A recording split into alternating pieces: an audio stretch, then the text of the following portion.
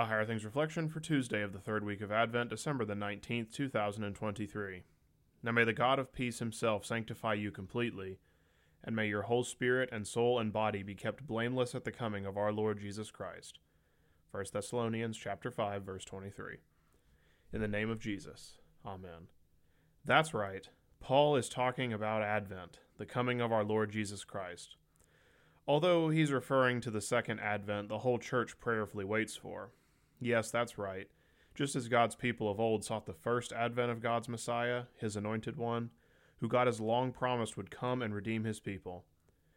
This was not just a redemption and return from an earthly exile, although God would certainly deliver Israel home in time. This was a redemption with eternal consequences. But we know that story. The advent of the Messiah who was born in Bethlehem, not as a king in a palace, but the Messiah, the Son of God, the one who came to redeem you, to end your exile of wandering in slavery to sin and death, and to know God's love for you in the wounds of his crucified Messiah, Jesus. Only these wounds are not found in the arms of a dead man, but the wounds of your crucified, dead, and risen Savior, who came for you, died for you, and conquered death for you.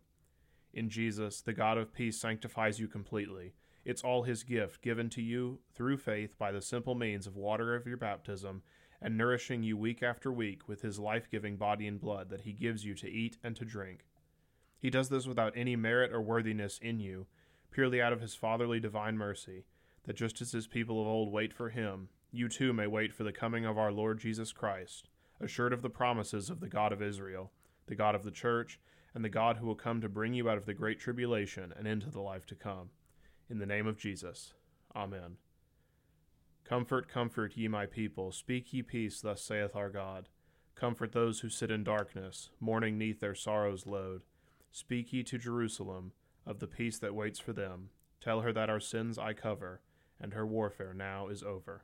LSB 347, verse 1.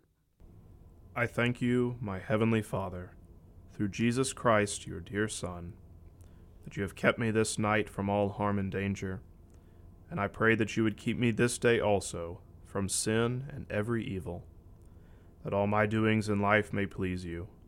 For into your hands I commend myself, my body and soul, and all things.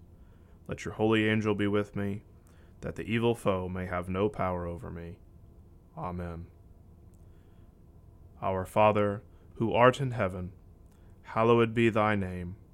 Thy kingdom come, thy will be done, on earth as it is in heaven.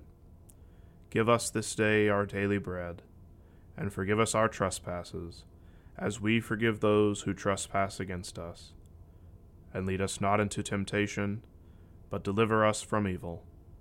For thine is the kingdom, and the power, and the glory, forever and ever.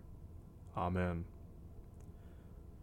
I believe in God, the Father Almighty, maker of heaven and earth, and in Jesus Christ, his only Son, our Lord, who was conceived by the Holy Spirit, born of the Virgin Mary, suffered under Pontius Pilate, was crucified, died, and was buried.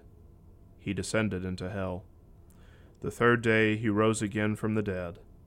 He ascended into heaven, and sits at the right hand of God the Father Almighty. From thence he will come to judge the living and the dead. I believe in the Holy Spirit, the holy Christian Church, the communion of saints, the forgiveness of sins, the resurrection of the body, and the life everlasting. Amen.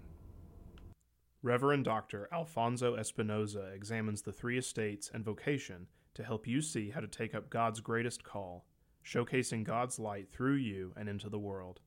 Faith that shines in the culture. Now available from Concordia Publishing House.